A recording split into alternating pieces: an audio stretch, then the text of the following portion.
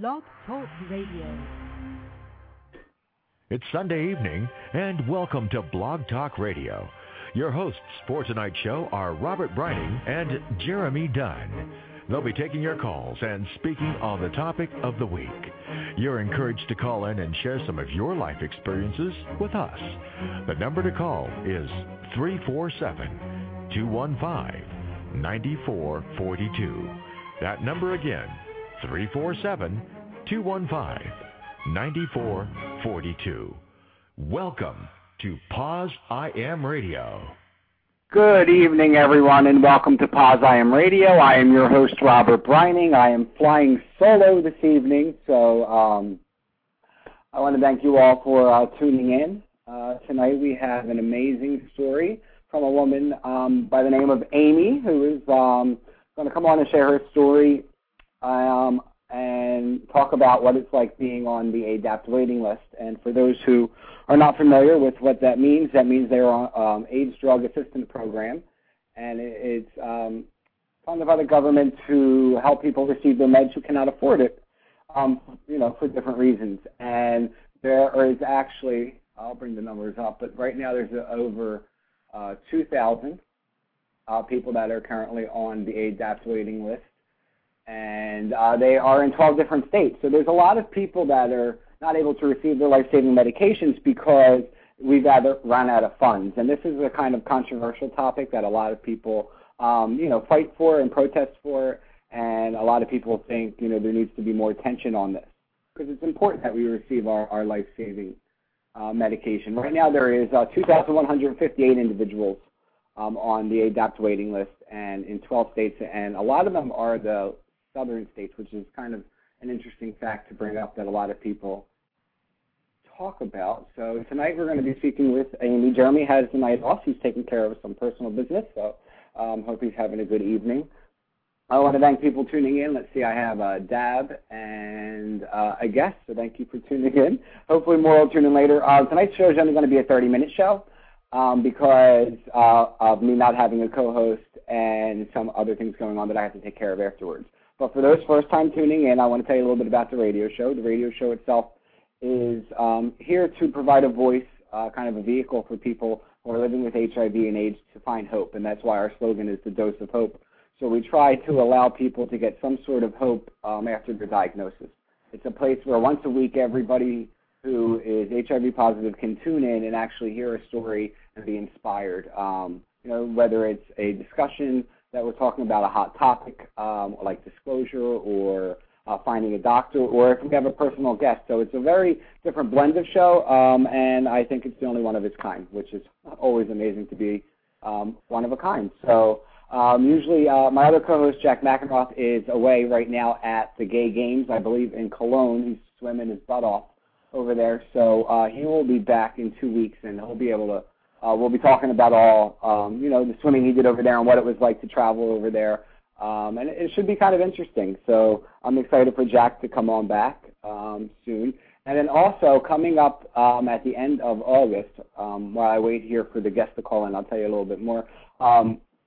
At the end of August, we are going to take a break for the last 2 weeks. So there'll be no live shows for those 2 weeks. And then when we come back in September, I'm switching it up a little bit, and we're going to start having guest co-hosts. So there's going to be 2 weeks out of the month, there's going to be a different co-host, whether it be Dad, if I can get Dad to come on, if I can try to get on Gina or Bob Bowers. But I'm going to have somebody different. And those times we're going to just talk about hot topics, different things that are in the news, and just kind of get a discussion going on between me and somebody else.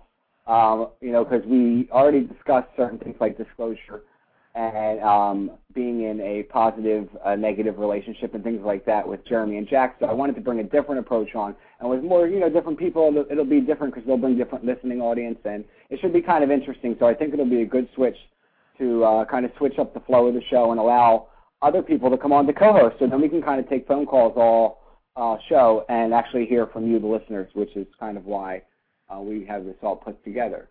So if you are not familiar with our website, you can learn more about us at www.pauseim.com. That's POZIAM.com.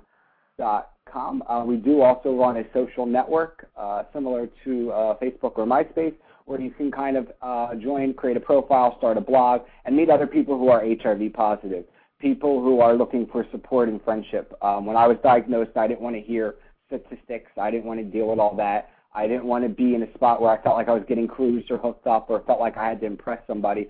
So we created Pause I Am kind of parallel with the radio show to, again, offer a voice for somebody in a safe haven for people to find their comfort zone. So it should be very, very interesting as as people join. Right about now we have over 2,000 members, and we always welcome new people. So come on, check it out, and see what we have. For people who are not familiar with me, you can also find information about me on my personal blog that I do for thebody.com. The blog itself is called Pause I Am, obviously, and it talks about different experiences that I went through, and I'm just about to put one up about the ADAP Crisis Summit, which I attended in July, where I got to actually meet Amy, and that's where I met her for the first time and heard her story. I always wanted to bring somebody on the radio show who could share their story of what it was like to be on the ADAP waiting list. So for me to meet Amy, it was like kind of like a godsend. It was like our lives crossed for a reason. I really truly believe that we do cross paths with people for reasons, and her story is so amazing. So please help me welcome Amy to Pause I Am Radio. How you doing this evening, Amy? Good. How are you? Good, honey. So glad to have you on. Pretty good. Tonight we're actually going to do a half-hour show. Jeremy had to take care of something last minute, so I was shorthanded. But thanks for coming on. I appreciate it. I'm sure you're really busy being a mom and everything, huh? Yeah, pretty busy. So I was so pleased to meet you and befriend you at the summit. How did you enjoy your experience there? It was pretty interesting. I learned a lot. Have met a lot of good people, and it was interesting to learn a lot of the things that I learned there. Networking experiences is always a good thing to have. I don't know. Yeah, it was really fun. I thought it was interesting, you know what I mean? And it was really cool that I got to meet you because, like I said, there's not a lot of women out there, and for you to be so vocal, about you. Can you just backtrack a little bit? I know you were diagnosed in 2004. Can you tell us what that experience was like and how it happened for you? Well, I was in a detention center. I went down the wrong road growing up with a drug addiction and made some wrong choices, and they offered a free class on HIV, and I took that class and was offered a free test, and I took the test, and they came back and told me I was positive. And at first it was kind of a devastating experience. I thought I was going to die, and, that's pretty much, I think, what everybody thinks when you're not educated about it.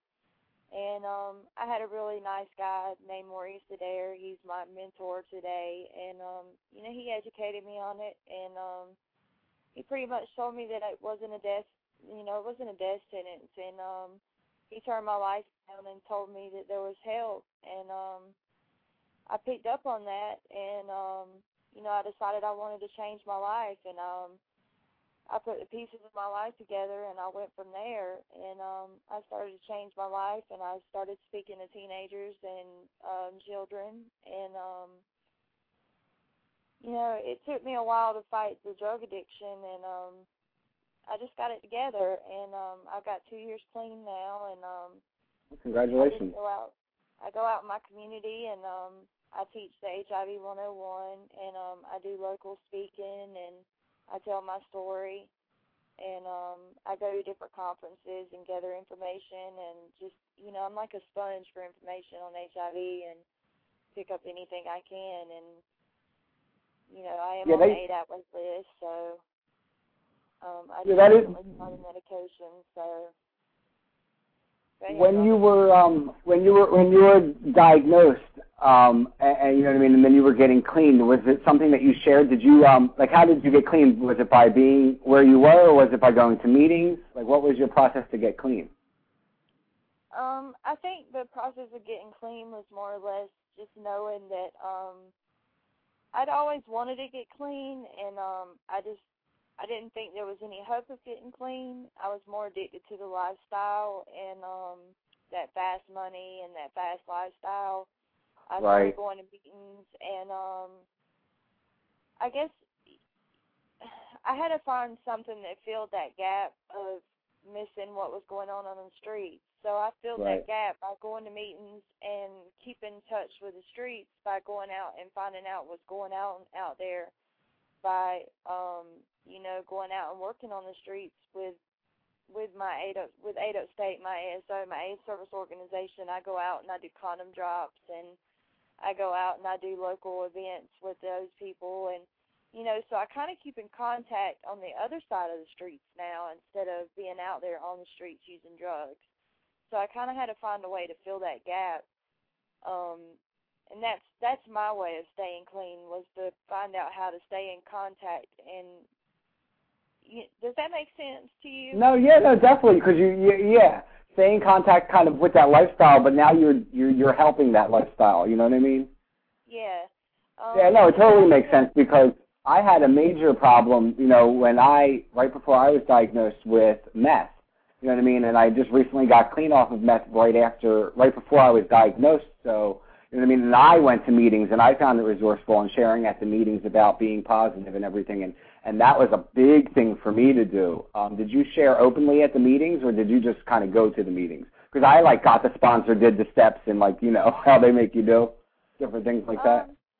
I keep those two lives separate. I do go to the 12-step meetings too, but I kind of keep those lives separate because I do have a child, and I do have a 12-step meetings, and I do have my HIV life, and I kind of have to separate those because of my child and my work. I do work in a restaurant business, and there is that stigma that's still there. So I know all about it. Yeah, I kind of keep those lives separate, and it's hard living in a little community, too, to keep them separate. Me and you talked about that with the Facebook and everything else. So it's kind of hard to keep it separate sometimes, but I try to. And for my little girl's sake, too, I try to keep that separated because children can be mean sometimes, and I don't want it to fall back on my little girl sometimes, children to pick on her, her mother's positive or, things. And that's hard for me because I'm really open and I'm really vocal about being positive, and I'm not ashamed of my status at all. And, that had to be taught to me by another mentor, that there's a time to tell and a time to not tell. And I had to learn that because I'm one of those people that'll be standing in a grocery store line and just tell you, hey, I'm positive. If I feel like if there's something in your life that I feel like it'll benefit you to know that I'm positive and I feel like telling you my story, I'll just tell it. And I had to be taught that there's a certain time to not tell that. And that was really hard for me to do because I'm just one of those type of people that I just want to tell everybody. And because I feel like it could help them in some way to learn that, or if they're ignorant about HIV, I just want to teach them, that, hey, that's not the truth. So it's really hard for me to keep those lives separate, but I try my best. So Now, how your daughter is how old? My little girl's 10. Okay, now does she know anything about your status? Because I know when we have other mothers on, we kind of ask them how they tell their kids, if they tell their kids. We had a grandmother on who told us how she, told her young grandkids, about it. Yeah. Did you have that conversation? My little girl knows I'm positive, and I also have an 11-year-old sister that knows I'm positive, and they could teach you more about sex education than probably we could teach each other. And they're very smart about it.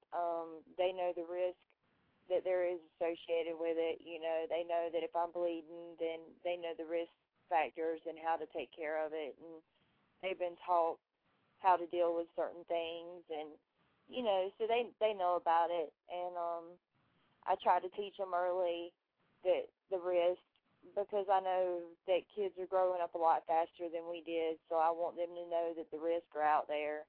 And I don't want my daughter to make the same mistakes because she does come from two addictive parents.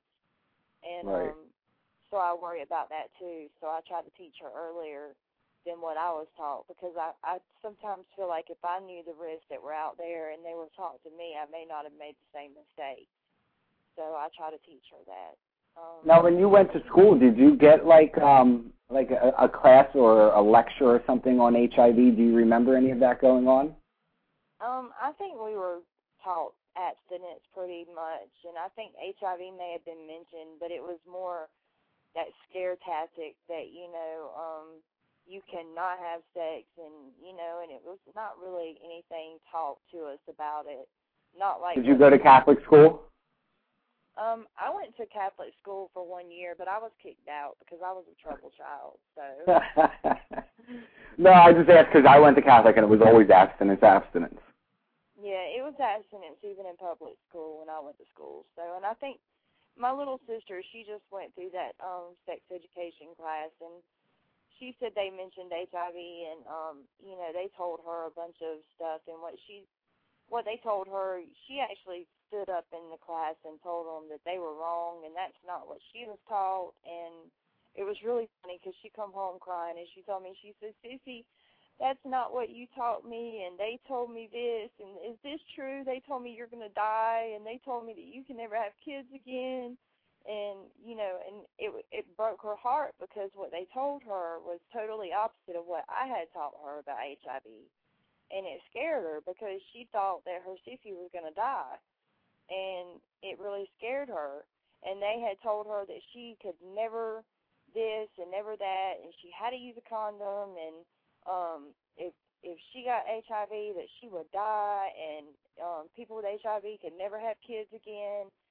And I had taught her, because of me, that yes, I could have kids again, but, because I'm in a relationship with a man that's not positive, and she wants a nephew or a niece, and she has hopes of that. So I've explained those risks to her and explained how that's possible.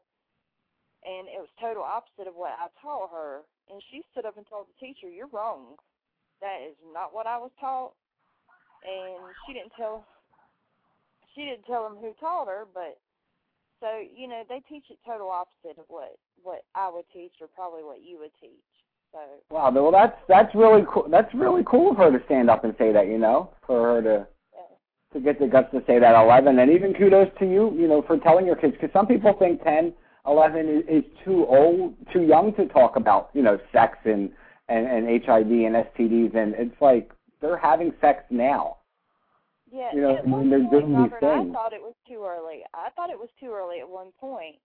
But I guess, you experience things in your life that really open your eyes and change the way you look at life.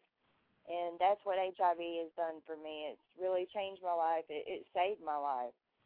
HIV has truly saved my life because it sent me down a whole different road, and it has saved my life. It opened my eyes and gave me a whole new outlook on things. So, really knocks you into reality, don't it? Yeah, it really does. It opens a whole new reality for you. It was almost like it was my calling, so. I'm right there with your sister because I feel the same exact way. I call it, I describe it as a gift because it allowed me to mature, grow up, not to take things for granted. Now I know that staying in and cuddling on the couch is more important than going to the bar and having a drink, or, it just really puts things into perspective for you. Yeah, it does for me too, and people think I'm crazy for that, but I guess if you have been there or you're there now, then you understand that. And, and even my family that has had to sit back that aren't positive and had to experience some of these things with me, they still think I'm crazy sometimes, but they seem to understand it more because they've experienced the change and watched it in me. And I think they see that power and that empowerment growing in me every day. And they don't care where it comes from. All they care is that I've changed. And they're thankful for that because where I was headed then and where I'm headed now is two totally different roads. And I don't think they care. They don't really care where it is. All they care is the fact that I'm doing better. That's right, and it's so great to have that support from, the people around you. Yeah, and the medicine, even the medicine makes me feel better. And it's scary being on the wait list, but, I went to the doctor and they extended my patient assistance. So that's, I don't know about other states, but I know in South Carolina it's getting a little better. And the medicine, I'm undetectable. I posted that on my blog, and, so it's like everything just gets a little better and better. And it's, in recovery there's bumps and in the road and everything. Like, everything has bumps in the road, but it seems like with HIV, I just never bump into a road. It's always just a clean little ride. There's no bumps there. Always. Well, not yet, so. Out. Everything just works itself out, so. Yeah. Well, let's just, I want to talk a little bit about, tell me about when you went to the doctors and then they told you that, you were on the waiting list. What is that experience like? Like, what was it like for you? Because I honestly don't know what it's like. I'm on ADAP, but what was the process like for you when the doctor said that to you? Or how did he word it, actually? Well, I knew when I went in, and I knew that I was going to have to start medicine sooner or later. Now, my doctor gave me a choice to start medicine then or to wait a little while. But, my counts were, I think they were like 327, I think is what they were. And my viral load was like 28,000. And he gave me a choice. He said, we can wait another month or two, or you can go ahead and start them now.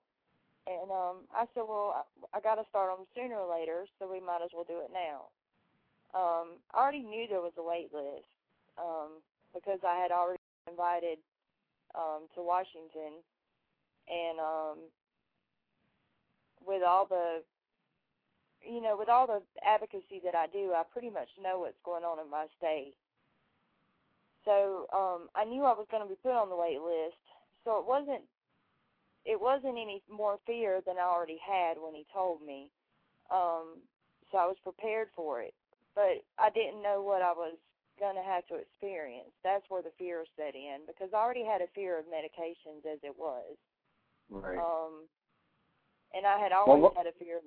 I'd always had a fear of medications because of all the horror stories that I had heard from people. That was my fear. My fear was the medication. My fear wasn't the ADAP wait list. My fear was the medication. Like the side effects and everything? Yeah. And then once I started the medication, I got over that fear really, really quick because the medicine started making me feel better. I didn't have any side effects. I started feeling better really quick. I started getting my energy back. I started noticing my skin clearing up. Everything just started falling into place. And then I received a letter, and that is really kind of what upset me because I expected more than just a letter in the mail, stating that I made that wait list. And I got that letter, and then the fear set in of, well, when will patient assistance run out? Because I didn't know anything about all that. That's what I learned in Washington was, how patient assistance worked, how the ADAP wait list was going to work. So that kind of eased my fear was when I went to Washington and learned more about it. And then when I got back, I had to wait another 2 months before I actually went to the doctor. So waiting that 2 months, I just recently, it's been about a month and a half, almost 2 months since we've been back, right? Since we were there? Yeah. We were in D.C. July 7th, so was when we came home, so it would be a little less than a month. A little less than a month, and, okay, yeah, so it's been almost a month, and I haven't been to my infectious disease doctor yet. I actually went to my regular doctor, and he gave me a month's worth of my prescription. So I go to my ID doctor next month. So they extended my patient assistance for another month, and then they'll extend it again for another 3 months. So my patient assistance is going to keep getting extended until the ADAP wait list is over, as far as I know here. So that eased the fear a lot, knowing that my patient assistance will continue to keep going until the wait list is over. All right, and right now in your state, there's 231 people on the waiting list? Yeah. And that's actually the second highest state, because Florida has 839. Yeah, and I was one of the first 40 to go on the wait list here. Because when I went on the wait list, we had 40-something. So I was one of the first 40. So you're on your medications now. You're making you feel better. They're making you say you look better because you ain't breaking out as much. Now that you say that, Amy, I actually have not been breaking out as much since I started meds too. It's kind of very interesting because I never thought of it before. But watch, I'll break out tomorrow now because I said that. Yeah. That'll be my luck. I was having to use a lot of different acne medications and stuff, and I didn't have breakouts much before the HIV and growing up and stuff, and my doctor was telling me that it was associated to the HIV maybe. He wasn't really sure, and he kept giving me all these different face creams and this and that and the other, and I wasn't able to get it under control. Well, then he tried to tell me that maybe it was a staph on my skin or something, and the HIV wasn't able to control it, or, and it was just a light staph. So he gave me this other cream and put me on antibiotics all the time, and the antibiotics upset my stomach all the time. So, and and then once I started taking the medicine, it seems like here now, even, I hate to say this over the radio, but like females during that time of the month, they always seem to break out. I don't even break out now during that time of the month. So I associate that with taking the medicine. I just don't seem, ever since I started medicine, I don't seem to have any breakouts anymore, but maybe a little pimple here and there. And that seems to be because I'm on medicine. It's like ever since I started medicine, I just don't have any skin issues anymore. If I get cut or I get a little sore, it seems to heal better than I've ever healed before. So, and I've talked to other people with HIV, and they're on meds, and they have the same thing to say, that ever since they started medication, they don't have skin issues like they used to have. So I am so thankful for that, because that helps so much. If you're out working in the community and you don't have skin issues, that is so helpful. From what I'm reading here in the chat room, and real quick, I just want to open the lines. If you guys would like to give us a call here at the show, you can reach us at 347-215-9442, or you can post your questions in the chat room. I have Dab in the chat room, Daddy Dab. You met him in D.C. at the summit. And he says that if you have lower T-cell counts, that means you'll have skin problems and infections. So obviously the medication is boosting your T-cells, so that's why you're not having as many skin problems or infections. Yeah. Which is kind of interesting. But so we were at the summit together. We got to hang out for a little bit. We got to meet some really cool people. And then, I asked you to be a blogger, and I'm excited that you came on. Tell everybody what the name of your blog is on the Pause I Am network. Nothing is so contagious as an example. And you know what? I think that is so true. That's such a great statement. Where did it come from? Actually, it came from my ex-husband. He gave me a piece of paper one time, and I have it on my refrigerator. And the statement to me, I forget who it's by. I can go in there and look. To me, means way more than just the statement in itself, because it has two words to me: is contagious and example to me. And that means so much to me because, people think we're contagious. And we are so much as an example to people. If we are vocal with our stories, then we are such an example to other people. So, No, that's so true. It's such a great name. And, if you remember Pause I Am, definitely go over and check her out. She's a cutie holding the teddy bear. That picture is so great that talk. I actually have a caller here. I'm going to bring the caller on the air. Caller, welcome to the show. What's your name? Where are you calling from? Hello? Hello? Okay, somebody was not paying attention, and I think they hung up. So area code 843, if that was you, just give us a call back here at the show. It seems for some reason they were not paying attention when we went to them, so I apologize. So other than that, what else? You were featured in Achieve magazine. What was that like? Because, I mean, it's beautiful, the photo of you. It's huge. This huge article, a couple pages. What was that like? It was interesting. Actually, my first big, I guess, big-time article. I've read a couple of newspapers and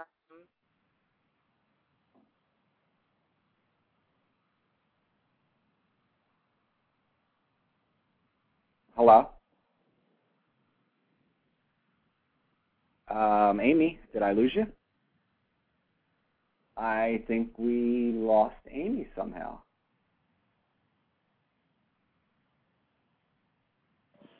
Hello, Amy, are you there? Hey, Robert, can you hear me? Hey, hold on a second, 1 second. Amy, are you there? yeah, I lost you. Sorry. Okay, hold on 1 second. Caller, what's your name? Where are you calling from? This is Nate Clarkfeld from Fort Lauderdale. How are you? Oh, good, Nate. How are you? Great. I just wanted to, I'm amazed.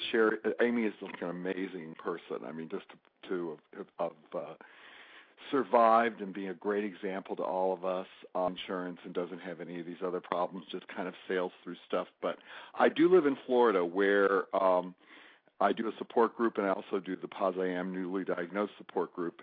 And we had some people that did go on the ADAP waiting list down here. You mentioned I think there's about 1,000 people down here, I heard, on the ADAP waiting list. But my question and what I wanted to talk to Amy about was the support system for gays and straights is so different for HIV. I mean, we had a guy that was ready for medication, and his doctor gave him a prescription, and other guys in the support group went into their medicine cabinets and got drugs they don't take anymore, and this guy's got like 3 months worth of medication in 48 hours. We just sent out an email, and it happened. And I'm just wondering, what can be done to get the straight community up to speed? I know it's not the same. I mean, I know that it's been a little bit more in the shadows, but can she talk about that?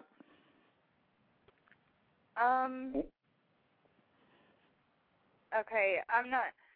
Well, I don't know. Florida and Greenville are a lot different here in South Carolina and Florida. Yeah, that's true. Our straight community and our gay community here at our AIDS service organization are really in key with each other. Good. And our AIDS service organization has a stash of medication there at the AIDS service organization. So actually, when I went in and needed my medication, it was within 24 hours that my AIDS service organization had the medication in my hand. Great. It wasn't that I had to have the support group go and get the medication that wasn't used and have them put it in my hand. It was the AIDS service organization that had it in my hand.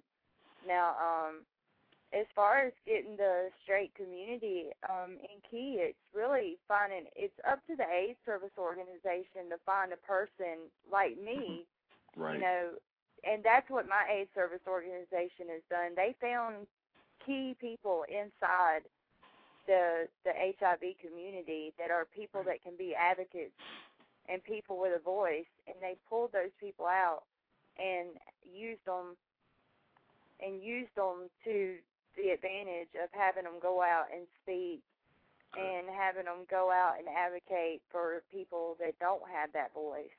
And see, when I go out and I speak, it's not about me, and it's not about what I want, and it's not about, it's not about my personal story. It's about those people that don't have that voice, and it's about those people that, it's about that lady that can't get her medicine. It's about that child that was born to a mother that wasn't educated, and now that child is positive. It's about, it's about those other people that don't have that voice.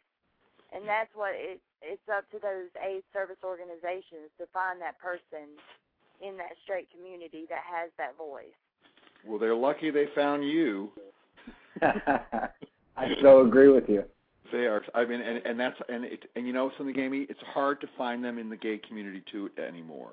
We're starting to get what's called just fatigue of this whole thing. We're in our third decade. Well, it sounds like you do have some in your community. If they were able to pull together and get that person that medication like that, then you may not have those advocates, but you do have those caring people.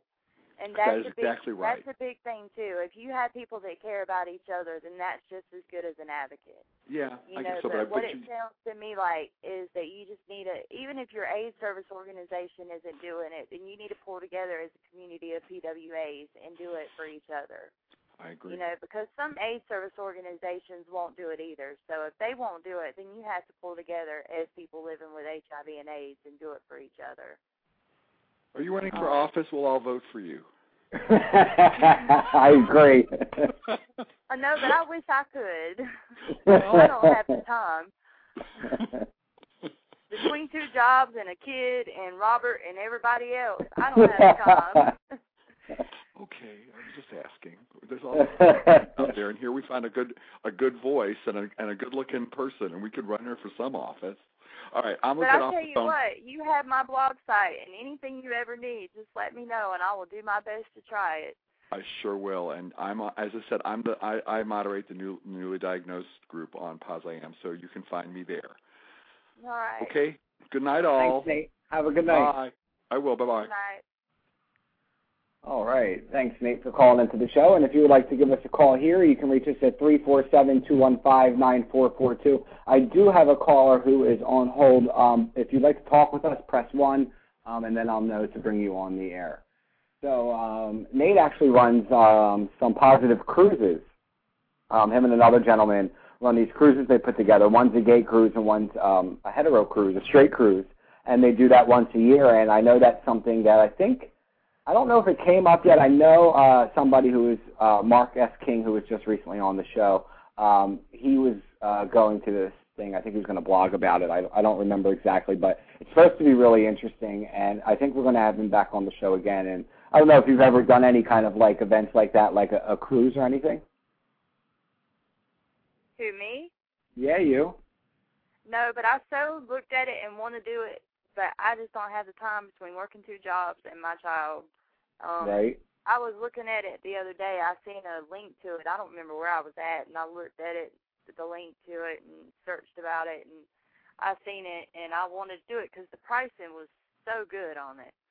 And, right. I just got back from a cruise to the Bahamas. Yeah, I saw those photos of you, yeah.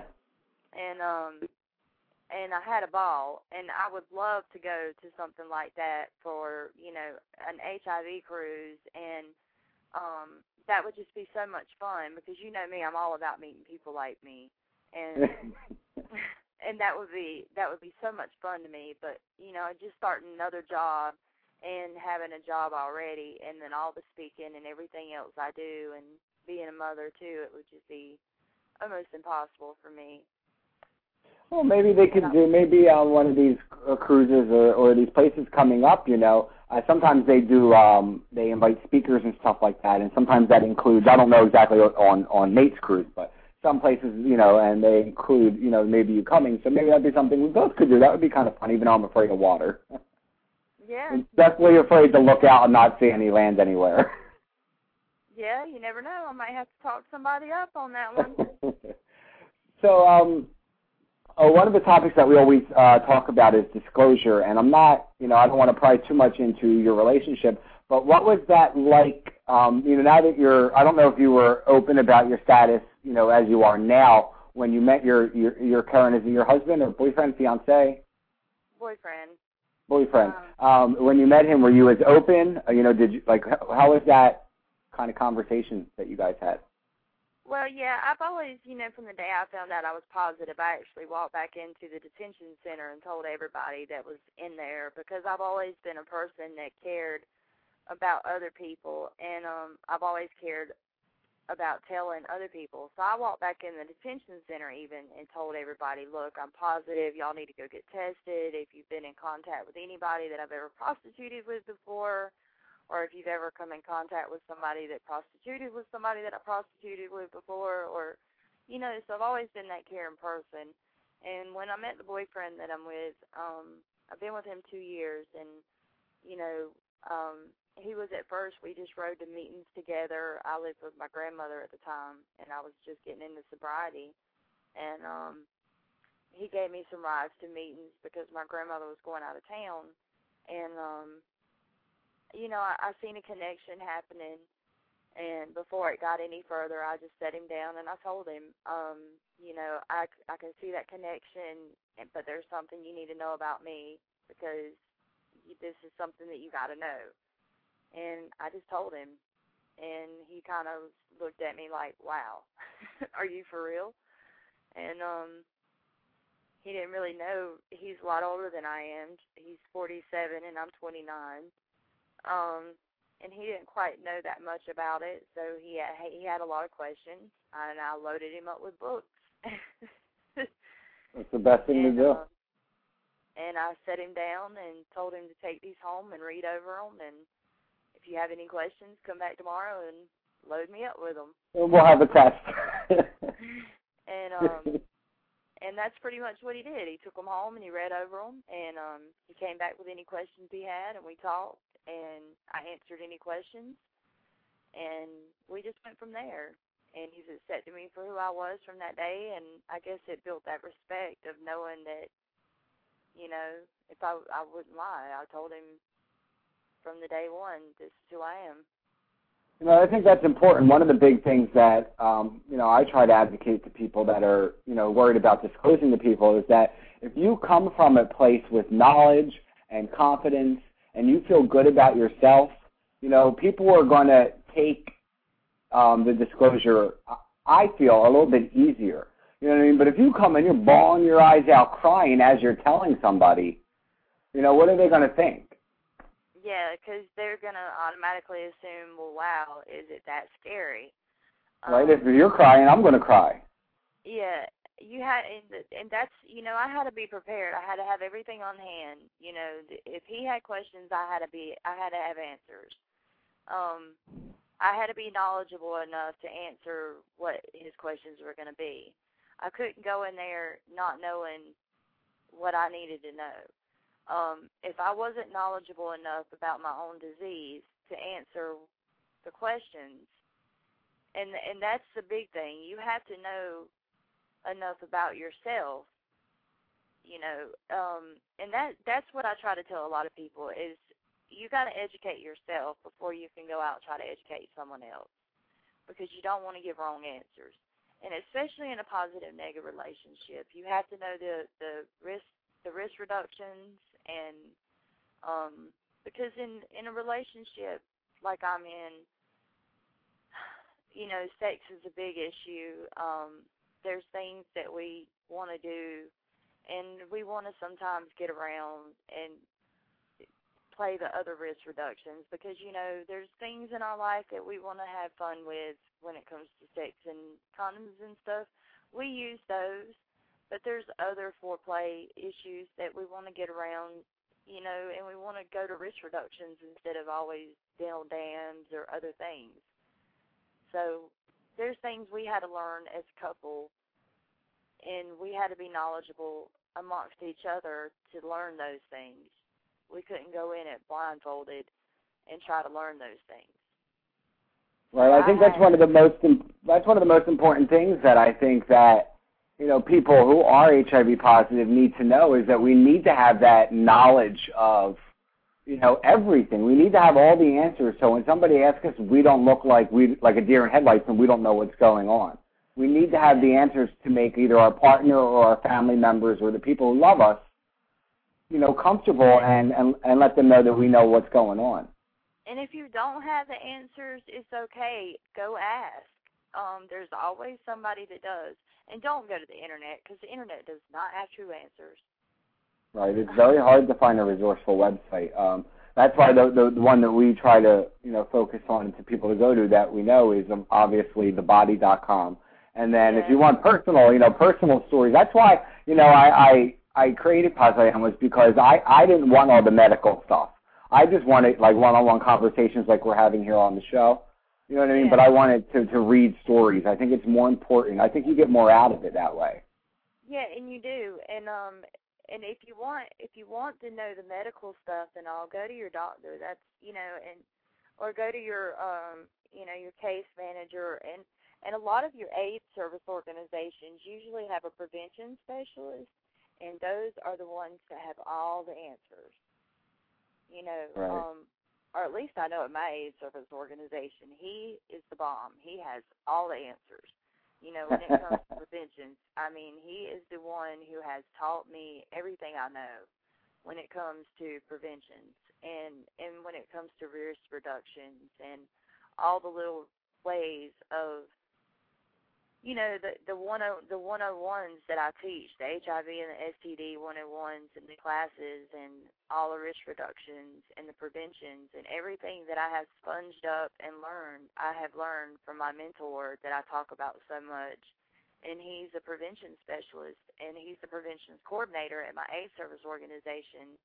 And you'll hear me talk about him so much because he is the most knowledgeable man that I've ever met in my life. And he's got a heart of gold. And I think he's one of a kind. I just wish every AIDS service organization had a person like him, because if they did, I think that the world would be a better place. It's always nice to find those diamonds in the rough. It is, because if you could find one of those in every AIDS service organization, then I think that, it would work a lot better. I think that we could tie in each state if there was one of those in each one. And I think that's what we're missing, is the states being tied in together. And we talked about that in Washington, is, the missing gap is the communication of each state. So if we could just tie in that communication, then I think we would tie in a lot of the missing gaps. No, I totally agree. But speaking of Washington, when we were there, the last day you actually went up and spoke to the senators, right? Yeah. What was that like? 'Cause see, I never did anything like that, and I didn't even know that they were going up on the Hill. And then when I saw all the photos that came back afterwards that Dad had taken of everybody up there and in the White House and all that cool stuff, like I was kind of jealous. So what was it like when you went up there and spoke with the senators? What exactly did you say? And it was really scary to me. The only thing, anything similar to that I did was a legislator breakfast here in South Carolina. So I'd had a little bit of experience, but legislators are a lot different than the senator. I was actually supposed to speak there at the White House, was the original plan, but it changed. But I have been told I would be invited back for that, so that's, exciting to me too. I was really nervous, but excited at the same time. I guess to me, to be able to speak to someone in that authority and give my story and tell how I felt about, being on the wait list and how important it is to our state, or my state here in South Carolina, it was exciting to me. I guess the nervousness subsided real quick, just to be able to sit down and tell my story and tell how I felt. So it subsided real quick. And how did they respond? Were they listening to you? Oh yeah, they did you feel like they were hearing you? Yeah, I really felt like they were hearing me, and they gave me their cards, so I have their personal email, and I sent them a thank you and a thank you for their time. I actually sent a letter to the president, and my daughter and my little sister sent a letter to the president the day after we got back. A lady that I work with my AIDS service organization and Positive Voices, which is one of the women's advocacy networks that I work with, got to go up to the White House at the briefing for the AIDS strategy. Excuse me. at the AIDS strategy release, she got to actually give those letters, the original written letters, to President Obama by hand. So that was really exciting to me, too. And that was really exciting to my girls, too, my little girl and my little sister, to actually know that their letters were put into President Obama's hands. We haven't received a reply yet, but I'm sure we will. It takes him a while. And to have your little girl to sit down, I wrote that on my blog, you know, to have her sit down and give her a pencil and a piece of paper and just tell her to write a letter, that was amazing to me, to sit down and read what she wrote. I tried to scan a copy and get it up on my blog, but I couldn't, so I'm going to retry to do that because I think it'd be interesting for people to be able to see what she wrote. But to actually sit down and read what she wrote, it made me want to cry because I just gave her a pencil and paper and told her to write, and it amazed me that she had listened and took up so much of what I told her over time. I didn't coerce her at all. She just wrote everything that I had told her back onto that paper. And wow. She actually listened to everything I've said. It's like all those times that she's like, okay, Mom, I'm so tired of hearing about the ADAP wait list. Okay, Mom, shut up. I'm tired of it. You know, but she listened because she remembered everything I've actually told her, and it was on that paper. Oh, that's awesome. And the same thing from my little sister. You know, they're like, okay, you can really shut up about this ADAP now. You know, but to give them pen and paper, they sat down and wrote it all back on that paper. So that's got to be so great to have all that love and support and just to know that you're making a difference in, you know, even if in those two young women's lives. You know what I mean? It's so nice to have you as a role model. I think, you know, that's great because, you know what I mean, people say things like that to me now, and I go, well, if you knew me 8 years ago, you wouldn't be saying that to me. Oh, yeah, so you would have hated me then. Right, it's like it's real funny how, you know, we're completely different, but we're sort of parallel. You know what I mean? Like there's different things in our stories, and I think that's what's so great about everybody sharing, you know, their stories like that. And I also just got a tweet from Justin B. Smith from Justin's HIV Journal, and he said, "Tell that girl Amy I said hello." So he said hello to you from, I think he's in Atlanta right now doing something. Well, tell him I said hi. It's funny, he must be listening there. Actually, next week we're going to have Christopher on. Oh, great. I missed all of you guys. I had so much fun with y'all. Yeah, it was really, really great. Y'all have to come to Greenville, my side of town, and we'll all go out and get together. And what's down in Greenville? Yeah, I could see all y'all coming to Greenville. What is down there? Is there anything down there to come see? Not much of nothing, really. But a couple trees? My house, my farm. Yeah, you do have a farm. You have lots of animals, don't you? Yeah, y'all can come to my farm and help me feed the chickens. I love the Southern drawl. It cracks me up. It's so funny because we had this other gentleman on, Brian Morgan, who was on, and he's from, actually, I believe he's from South Carolina, too. And he has this Southern drawl, and he's so funny. He's just really, really great. Yeah, y'all made fun of me the whole time I was in Washington. Y'all picked on my Southern drawl. But it was great, you know. We got a lot of good pictures too. I saw a lot of them come out. A couple of them. Dad took a great one of me, you, Chris, and Anthony. Yeah. It was really, really great. So, how have you enjoyed blogging on Paz.im? Has it helped you, or I think your computer's been down? Yeah, my computer's been down, so I'm not even going to get to listen to the radio until later. I'll have to go back and check that out. Sprint, thanks to Sprint. I hate Sprint. But don't make me go there. Yeah, unless my little girl's over here, I get on her laptop and it seems to work fine with Sprint. But there's something up with my home desktop. So I haven't been on lately to blog. But at first it was going pretty well. I'm gonna get on there probably in the next few days over at my grandmother's and try to set up another blog. And like I said, I'm going to scan that letter that my little girl did and my little sister and try to get those up. That's awesome. Well, another question I had tweeted to me earlier when I talked about having somebody who was on the waiting list. Do you ever fear that one day you're not going to be able to get the meds and you're going to be like shit out of luck, basically? Like you're not going to be able to, like it's going to run out and you're just going to be left without being able to take meds. Do you fear that day, or do you think that there'll be some sort of resolution to this ADAP? Well, I do fear that. I fear that, but at the same time,